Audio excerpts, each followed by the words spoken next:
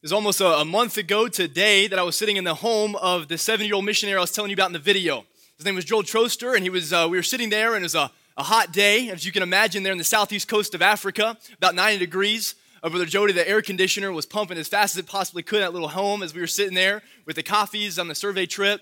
You can imagine with me, it's a seventh poorest country in the world. It was a massive city as we sat there in the capital and in his home. There's cars going by, obviously not as nice as the ones we have here in America, but their cars were hustling and bustling and noises were everywhere. The Africans were dressed in their pretty colors and their African garb, and they were going down the street and buying and selling was happening, and we were just in the moment. We were there, and Miss Joan had just finished cooking us a Mozambican meal. It was done chicken and rice. It was delicious, Mozambican style. We were sitting there and we were talking to the missionary, and he pulls out his little projector. Brother Troster pulls out his projector, and he pulls it out in his little kitchen table. And as we're sitting there, me and Brother Coffee and my wife and Miss Amy, and we were sitting there in their living room. The air conditioner's pumping as fast as it can. And then Brother Troster pulls out his little computer. He says, "No, I want to show you something." He said, "I know you've been praying about the country of Mozambique. I know that you've been giving prayer to it for the past couple years, your wife and you and your wife." And he says, "I want to show you something." He pulls up the map of Maputo. The province of Maputo, 3 million people, and he shows a little map, and he says, "I've been working here." He says, "It's me and one other independent Baptist missionary from Brazil, because he speaks a Portuguese language, are here in the capital." He said, "You could take a dart, Noah, you could throw it against the map, and he said, you can get to work, and you would not be building any other man's foundation. There's no other gospel-preaching churches." He says, "There's 5 independent Baptist missionaries in the entire country of 30 million people." He said that two of them are 12 hours north, one of them is 15 hours north, and there's me and my buddy here in the capital. He says, "But we're both retiring this year, Noah.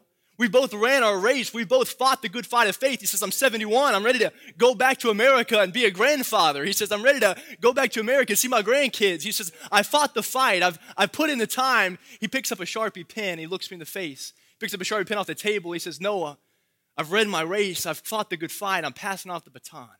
He says, "I'm passing it off." He said, "Will you pick it up? Will you bring the gospel to the country of Mozambique?" And like I said in the video, the burden of those 30 million Mozambicans fell upon my shoulders.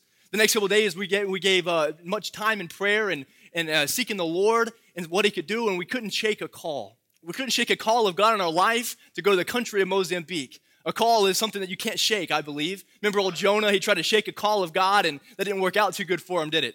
Remember old Jonah? He tried to run away from a call of God, and it's something that we can't shake as a Wilkersons, and we're traveling the country, we're traveling America, looking for people who will labor with us and take the burden off of us, some of the burden off of us, and put it on themselves and say, "Hey, we'll lock arms with you. We'll join you in prayer. We'll beg God to open doors and make a way and save souls and see churches planted and men discipled and men trained and Mozambicans won to Christ." We're traveling the country looking for people that will labor with us in the cause to get the gospel to the needy country of Mozambique there in East Africa. And church, I'm asking, will there be some prayer warriors here tonight that will join me, that will back me up, and they'll say, "Hey, we're with you. We're with you. We'll pray your way through." There's nothing better than prayer. There's nothing more powerful than prayer. And we're looking for people that will take some of the burden and say, "I know it's a big burden, 30 million people on just a few missionaries, and we'll rally with you. We'll rally with you. We'll get behind you. We'll cheer you on. We'll lock arms with you, and we're going with you, Noah." And that's what we need more than anything is laborers for the country of Mozambique. And we're excited, church. We're excited to take the gospel to the country of Mozambique. It's a needy, needy country. And thank you so much for being such an encouraging church, a church that's excited about world evangelism, a church that's sitting here in the city of Dalton as a shining light for this community. I follow you guys on Facebook. I keep up with your pastor, and I admire his leadership. And so we follow and see what's going on. And we saw even yesterday, y'all had, over 30 people show up for visitation. Praise God. What a church that's going to stand for the things of the Lord. I appreciate the godly music that you're sticking with and the word of God that you're preaching. Continue on, church. Continue doing it, and thank you for your testimony. Turn with me of your Bibles to 1 Samuel chapter 15. 1 Samuel chapter number 15. We're going to preach just for a little bit on a topic that I believe will help us this evening. 1 Samuel chapter number 15.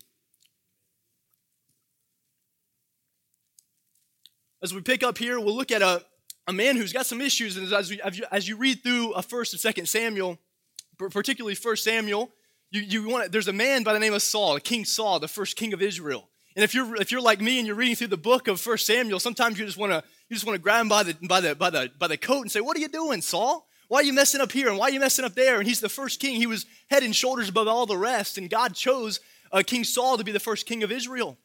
But King Saul had a bunch of problems, as we remember. King Saul had a bunch of issues. He failed several times, and pride caused him to get puffed up, and pride caused him to think he's more than what he really was. And in about chapter 13 of 1 Samuel, God said, hey, Saul, I'm done with you. I'm looking for a man after mine own heart. Hey, Saul, I'm finished with you. I'm looking for a man after my own heart. And so for 13 and 14 and here in 15, we're going to see a little bit more of the process of God picking the man David, a man after God's own heart.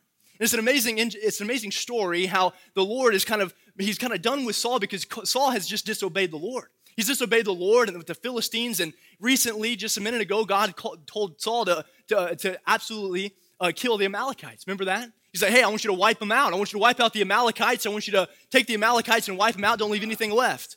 But King Saul, in his pride and in his arrogance, he decided, you know what, I think I know best. I think I know a little bit more. And so he took the king. Remember, he took king and he said, I'm going to save him. And he took the best of the sheep. And he took the best of the goats. And he took the best of the oxen. And he says, I'm going to save them. And old Samuel comes up to King Saul and says, Saul, what are you doing? Why are you doing this? What in the world? What's going on? Why are you disobeying the Lord? And there's an interesting thing that we're going to find here. And we're going to look real quick in 1 Samuel chapter number 15. Look at 1 Samuel chapter 15. Look at verse number 22. 1 Samuel chapter 15, verse number 22, the Bible says, and Samuel said, hath the Lord as great delight in burnt offerings and sacrifices as in obeying the voice of the Lord? Behold, to obey is better than sacrifice, and to hearken unto the fat of rams. Verse 23, for rebellion is as the sin of witchcraft, and stubbornness is as iniquity and idolatry. Because thou hast rejected the word of the Lord, he hath also rejected thee from being king. He's also rejected thee from being king. Let's pray real quick. Lord, we love you. We thank you for this church, Lord. We thank you for Whitfield Baptist Church. We thank you for their leadership, Father, and as they're moving forward for the cause of the gospel. Thank you for this church, Father, and I pray that you bless it. I pray that you burden our hearts now for the country of Mozambique, God. I pray that you'd send forth laborers there to save souls and change lives. Lord, I pray you speak to us this evening through your word. Would you empty me of myself and fill me with your spirit? God, I can speak to ears, but you, Lord, we know that you can speak to hearts. Amen. So, Father, I beg and ask that you just hide me behind the cross, and Father, you do a work in our lives and for your honor and glory. And it's in Jesus' name we pray. Amen. I want you to flip over 2 chapters, chapter number 17, a very famous chapter we know of David and Goliath, a chapter that a lot of us can quote, and you can tell me the story, and I can tell it to you, and we grew up hearing. But I want to look at it from a perspective here from King David, the anointed. He's the next king of Israel in line. And David, he shows some qualities I think are interesting. I was reading through this passage and thinking about world evangelization and thinking about the supreme task of the church and the supreme task of the Christian to evangelize a lost and dying world. As I'm sitting here staring at the globe right behind you is the globe of the world, and our job is to reach the world with the gospel. That's our supreme task. And as I was thinking through that and reading through this passage, some interesting things King David shows. Look at verse number 20. The first thing I want to see about King David in this story is that he obeyed a command. He obeyed a command. Look at verse number 20 there in chapter number 17. It says, and David arose up early in the morning and left his sheep with the keeper and took and went as Jesse had commanded him. And he came to the trench as the host was going forward to the fight and shouted for the battle. I want to look at that. It says, as Jesse had commanded him. Now, you know the story just as I had. Goliath, the old giant, was there in the Philistine, and they were battling against Israel.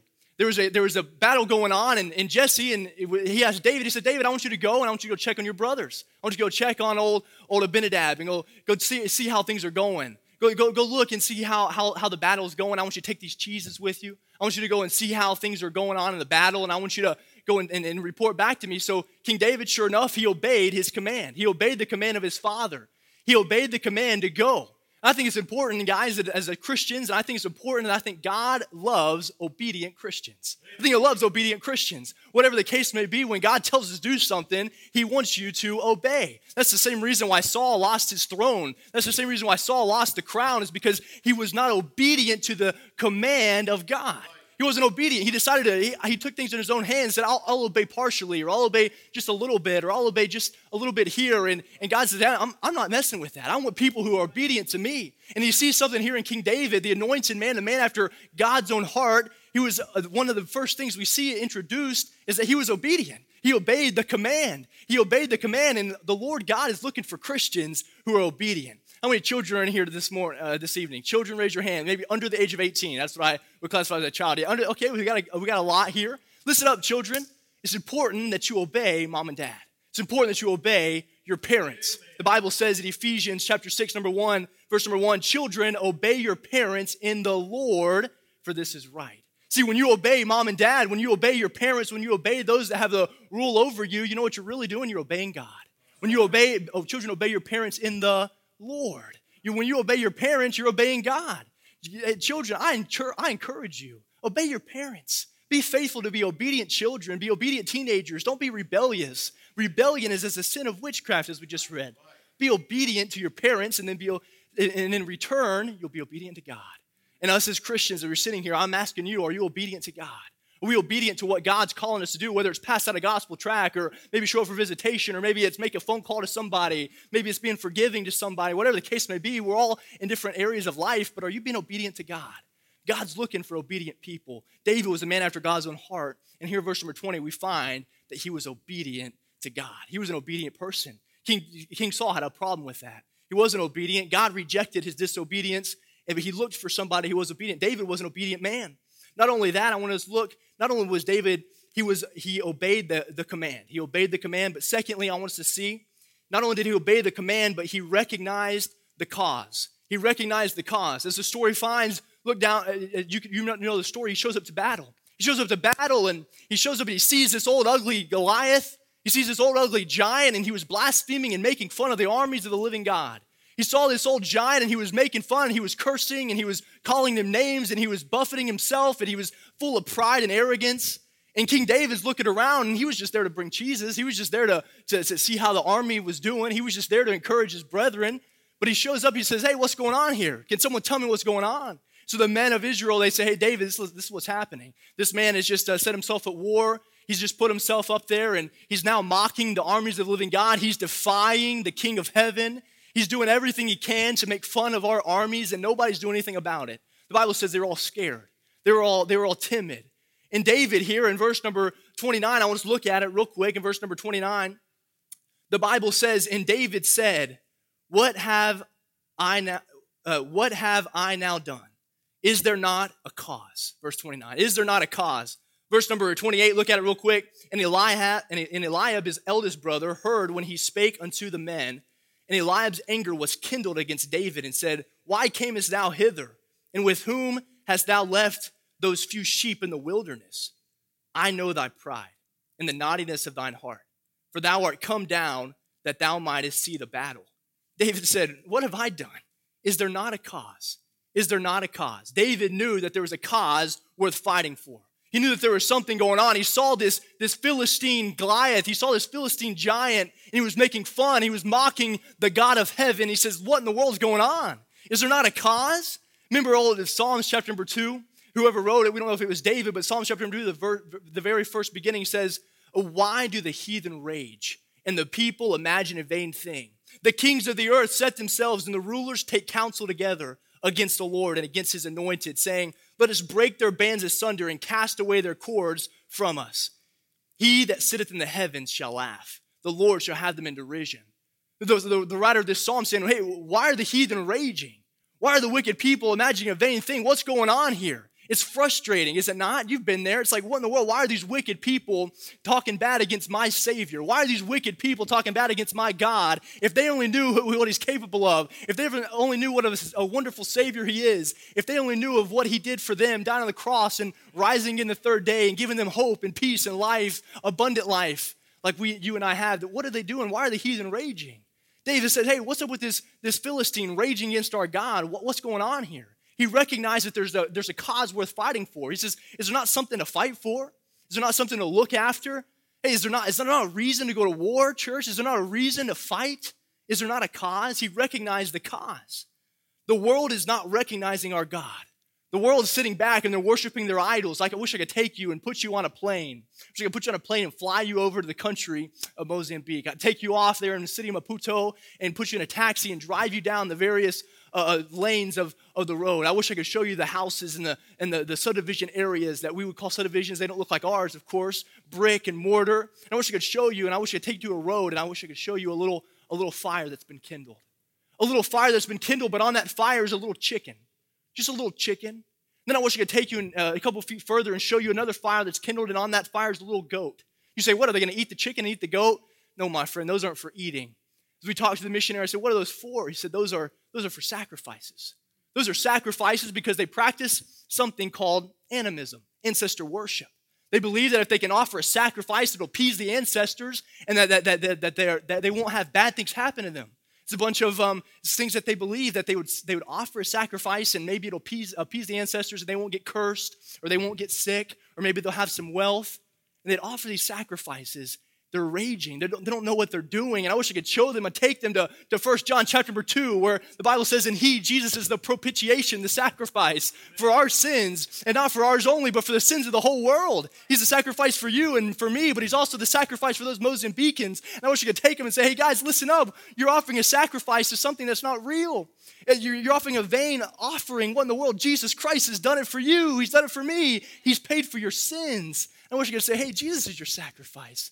But guys, the world is not recognizing our God. The world is raging. They're sitting back and they're worshiping their idols, or they're worshiping their ancestors, or they're worshiping a made-up God in their head. Oh, our God is worthy of our praise. He's worthy of the praise of the world. David recognized the cause. He says, what in the world is going on here? Is there anybody that's going to do anything about this?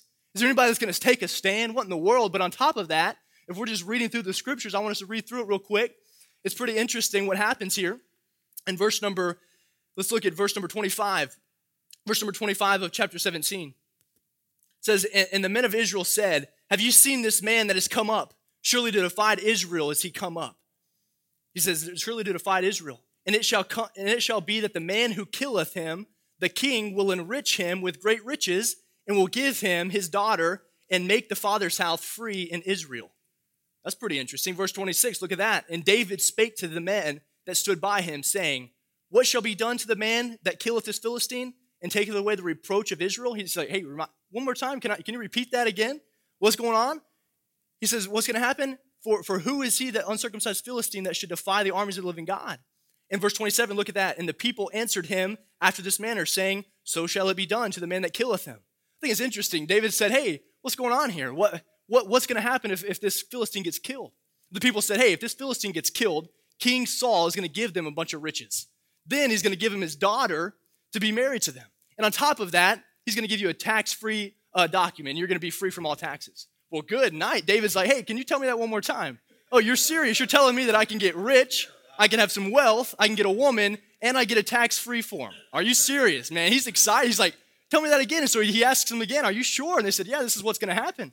So David said, we're just preaching expository messages, Pastor. We're just looking through the text. That's what I read. I'm saying, good night. He saw a cause. He's like, well, good night. The heathen's raging. He's making fun of my God. And on top of that, there's a reward that's going to be given to the one who defeats this guy. Is there not a cause? Is there not a cause? And I don't know if you read it the same way I do, but I'm like, good night. There's a reward. I see that King David saw the reward. He saw wealth and a woman and a tax-free document. He said, good night. Let's go. Is there not a cause? In church, I'm asking you, hey, is there not a cause for world evangelism? Is there not a cause to give our lives and to give our finances and to give our time and treasure to get the gospel of the world? Can I tell you, church, there is. There's a reward for world evangelism, a reward for those who give their lives. Matthew 6:20, the Bible says, but lay up for yourselves treasure in heaven, where neither moth or rust doth corrupt, and where thieves do not break through nor steal. And I tell you, the Bible is reminding us to lay up treasures in heaven. Lay up treasures where moth and rust doesn't corrupt it and it gets defiled. There's a little story I like to tell. I used to work in landscaping before I got married to my wife, and we moved down here to Georgia, up in Knoxville, Tennessee. Don't hold that against me. I'm a Volunteers fan, but up there in Knoxville, Tennessee, I was doing landscaping, and so I decided, at 18, I was going to buy my nice 4x4 pickup truck. I saved up my money, and I said, I need something to pull this trailer and my zero-turn mower, so I said, I'm going to buy a pickup truck, and I saved up my money, and I bought this Nissan Titan 4x4 pickup truck, and man, I was excited. I drove that thing. I took it up to the state of Maine to work with my grandfather, an internship up there, and it plowed through the snow like nothing. I love that truck. Man, I was excited about it. I drove that thing, and I was excited to have it. It was one of my pride and joys, was that stinking pickup truck. And I look back on it, it's so silly now, but I'm sitting here thinking, man, I worked and tried to save up money, and I bought this nice Nissan Titan pickup truck. Then I moved down here, and I brought it with me, and I was still loving that thing. It was still working good. It's still running well. And then God called us to go on an internship to South Africa. And you know about internships, and I know about internships. One thing they do is they cost money.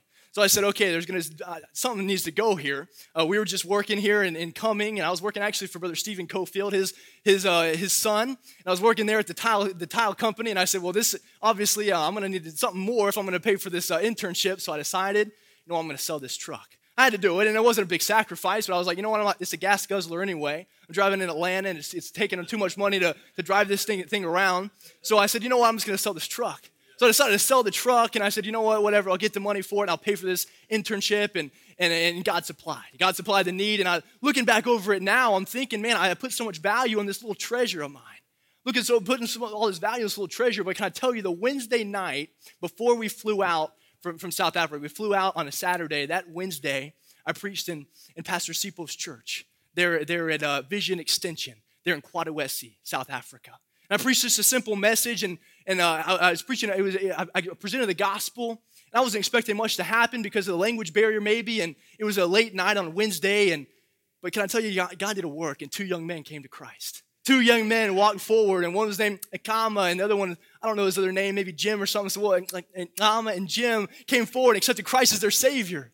And they accepted Christ as their Savior, and as I boarded that plane to go back home, I thought about, wow, was it worth the sacrifice for that little 4x4 pickup truck to know that 2 souls are written down in glory? Was it worth the sacrifice of just my little 4x4 and just giving up that little dream of mine to see 2 young men having a place in heaven forever and ever and ever? Hey, church, can we lay up treasures in heaven, not on earth? Because there's a reward waiting for us. There's a reward, and it's going to be worth it all when we see Christ. It will be worth it all when we see Jesus.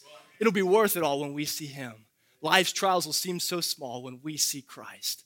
I love that little hymn. But guys, just thinking about the eternal treasure in heaven that we can lay up if we just give our all for world evangelism, seeing souls come to the gospel of Jesus Christ. People here in Dalton. As I was sitting there, we had a little bit of hours. I was sitting in Dunkin' Donuts just getting some things done using their Wi-Fi, and I was watching just so many different ethnic cultures coming through that place here in Dalton, Georgia. It's a mission field here in and of itself, and we can share the gospel with those people. You have the ability to take a gospel track and share it with those different ethnic groups all over the place, and this is your area. What can we do to reach this world with the gospel of Jesus Christ? And above that, may we think more than just local. May we think global, and what can we do to reach the Mozambicans with the gospel of Christ? It's worth it. It's worth it all. 1 Corinthians 3, the Bible says this, for other foundation can no man lay that is laid, which is Jesus Christ. Now, if a man build upon this foundation gold, silver, precious stones, wood, hay, or stubble, every man's work shall be made manifest, for the day shall declare it, because it shall be revealed by fire, and the fire shall try every man's work of what sort it is. If any man's work abide, which he hath built thereupon, he shall receive a reward. Can you imagine the day? One day we're all sitting before the judgment seat of Christ, and there in heaven as we're all gathered there. Oh, what a day that will be. What a day that will be when our works are going to be burnt before. What we have a picture here in 1 Corinthians, an altar, wood, hay, or stubble, or gold, silver, and precious stones. As we sit there and we watch, now our righteousness is found in Christ alone, and our works are found in Christ alone. There's no works that's going to get us to heaven, but what we put in is going to be reward for that. There's going to be reward, the Bible tells us. There's going to be reward for that. And I see King David here in 1 Samuel. He saw the cause. He saw that, hey, there's a reward for going up against this old Philistine. There's a reward for going up against this old Gentile. There's a reward for going up against this old heathen that's raging. There's a reward to be won. Church, there's a reward to be won for us. This church, Whitfield Baptist Church. One day there's reward. David recognized the cause. He recognized the cause. And lastly, church, I want to see, number 3, he not only recognized the cause, but he understood the commission. He understood the commission. You say the commission, isn't that something that we know in our New Testament there in Matthew 28? Yeah, the Great Commission. But I want to challenge, I want you to know something, that I think David had a little understanding of something else. He had an understanding of the commission of his God. Remember, he was a man after God's own heart. He was a man that chased and desired and hungered and thirsted after God. And he knew something about his God. He knew that the God of heaven wanted the world to know about him. He knew that the God of heaven desired that the world know about him, that the heathens and all the people around the world, every nation and tribe and kindred and tongue know about God. And you say, all the way in the Old Testament, Yes, my friend, all the way in the Old Testament. Look at verse number 46. After there's a fight going on between him and Goliath, in verse number 46, this is an interesting thing that caught my eye. The old Goliath was just taunting him and letting him know what he thought about him. And in verse number 46, David says something back. He says, "This day will the Lord deliver thee into mine hand, and I will smite thee and take thy head from thee. And I will give the carcasses of the host of the Philistines this day unto the fowls of the air, and to the wild beasts of the earth, that all the earth may know that there is a God in Israel." That all the earth may know that there is a God in Israel. David had spent time with the king. David had spent time with the Father. He was there in the sheep, watching the sheep there in the pastures, and he probably spent time with his God. He knew something about his God. He remembered back in Genesis chapter 12 when he called out Abraham and said, "Abraham, come here. I'm gonna make of you a great nation. I'm gonna bless you, and those that curse you, I'm gonna curse, and those that bless you, I'm gonna bless." But in Genesis chapter number 12, if you want to turn there real quick, Genesis chapter number 12, we'll read that. The Bible, it's the Abrahamic covenant. Here in verse number 1, the Bible says this: "Now the Lord had said unto Abram, Get thee out of thy country and from thy kindred and from thy father's house unto a land that I will show thee. And I will make of thee a great nation, and I will bless thee and make thy name great, and thou shalt be a blessing." Look at this. "And I will bless them that bless thee, and curse him that curseth thee. And in thee shall all the families of the earth be blessed." All the people of the earth are going to be blessed because I'm going to set apart this little people called Israel. I'm going to set apart Abraham and his lineage. I'm going to set apart them so that all the other nations of the earth will be blessed. You say, how do you know that? Galatians chapter number 3, verse number 8, the Apostle Paul writes to the church of Galatians, says, "And the scripture, foreseeing that God would justify the heathen through faith, preached before the gospel unto Abraham, saying, In thee shall all nations be blessed." David understood something, understood that God was a God who had a global vision from the foundation of the world. From the day that Adam and Eve sinned, God had a plan to reach the world with the gospel. From the day that Adam and Eve fell there in Genesis chapter 3, verse number 15, the gospel's given, the gospel's presented. He says, hey, I'm going to send a Messiah, I'm going to send a seed, and he's going to save the world from their sins. And David had understanding that this God that he's serving is the God of Israel, but not only of Israel, but he's the God of heaven and earth, and he wants to save souls. He had a desire to see the world reach with the gospel, and he's going to do it through the means of Israel. Now, Saul didn't understand that, the first king. He was a very localized king. He wanted what he wanted. He wanted to do what made him look good. He wanted to keep the king and keep all the best of the Amalekites to profit his kingdom. He was a very selfish king. He didn't understand God's vision. He didn't have a vision for God. In church, if we want to have a vision that's God's vision, we have to have a vision for the world. And I'm so thankful for this church as they have a vision to see the gospel preached among all nations and among all people, among all the world, because that's our God's desire. That's our God's desire from the foundation, is that the nations of the earth would praise his name. Salvation was obtained by Jesus Christ on the death. In Galatians 3:14, the Bible says that the blessing of Abraham might come unto the Gentiles through Jesus Christ, that we might receive the promise of the Spirit through faith. And I think that's amazing. Matthew, he jotted down that old lineage that sometimes when I was growing up, I thought it was the most boring thing in the world. But he did that for a reason and for a purpose, to show you that Jesus Christ was the lineage all the way back. It traced back to the promise that God would send a Messiah, and that in him alone would the nations of the earth be blessed. He died on that old rugged cross for you and I, and he fulfilled the law and the prophets. He said, it's finished, it's done. Now go ye therefore and preach the gospel to all nations, after he rose again the third day. And then we as we just celebrated a couple weeks ago, and now we have the job to take the gospel to the world. What a God, what a king. David understood that God had a commission from the beginning of the world. And David said, hey, that I'm going to do this. I'm going to kill you, old giant. I'm going to kill you, you old Philistine, so that all the earth may know that there's a God in Israel. I'm going to do it because, I obeyed my dad. I obeyed my father, Jesse. I obeyed the command. I understand the cause. And now I want to recognize the commission. God, your name is going to be praised if this is happening. This story is going to go throughout all the world if you do a great work. And God said, all right, I'm going to do it. And God, a great victory was won that day. You know the rest of the story. You know the rest of the story. He took the stones and he slung it at the Goliath's head and knocked him out and he killed him. He took the sword and he cut his head off and he raised it up, and Israel won a great battle that day, and God's name was glorified and praised, and it was exalted. The covenant, the Abrahamic covenant, shows the particular nature of God's dealing with the nations. The nations. He deals with the nations through one nation, Israel, and reveals only one way of salvation, Jesus Christ. That's an amazing thing. Our God has had an infinite plan from the foundation of the world. Isn't it amazing to be on the winning side? Isn't it amazing to be a part of our King's work? Isn't it amazing to be a part of a God who's always advancing, who's always taking land, who's always going forward? And as I look at the country of Mozambique, I see that it's bound in darkness. See, it's bound by Satan, and he's got the strongholds of those people, but our God is advancing. And our God wants those Mozambicans to cry out and praise him. Our God wants those Mozambicans to turn from their darkness and turn unto light, turn unto the power of God. How do you know that, Noah? The Bible tells us. The Bible makes it clear in Psalms 117, "Oh, praise the Lord, all ye nations. Praise him, all ye people. For his merciful kindness is great toward us, and the truth of the Lord endures forever." Amen. Praise ye the Lord. How can they praise somebody who they never heard? How can those Mozambicans call on somebody who they never even heard about? God wants the Mozambicans to praise him. He's wanted it all throughout time. Our God is a God with a global vision. Hey, we declare God's glory to all people and all nations. Church, I don't need to keep preaching to the choir here. You're a church that's involved with world evangelism. But can I encourage you to continue on? Can I encourage you to continue fighting for the cause? Is there not a cause, church? Is the reward not going to be great one day when we're gathered out all nations and tribes and tongues and kindreds and we're worshiping and praising the rightful King of Kings and Lord of Lords? Is the reward not going to be worth it? Hey, it's going to be worth it. Let's get involved and continue. 2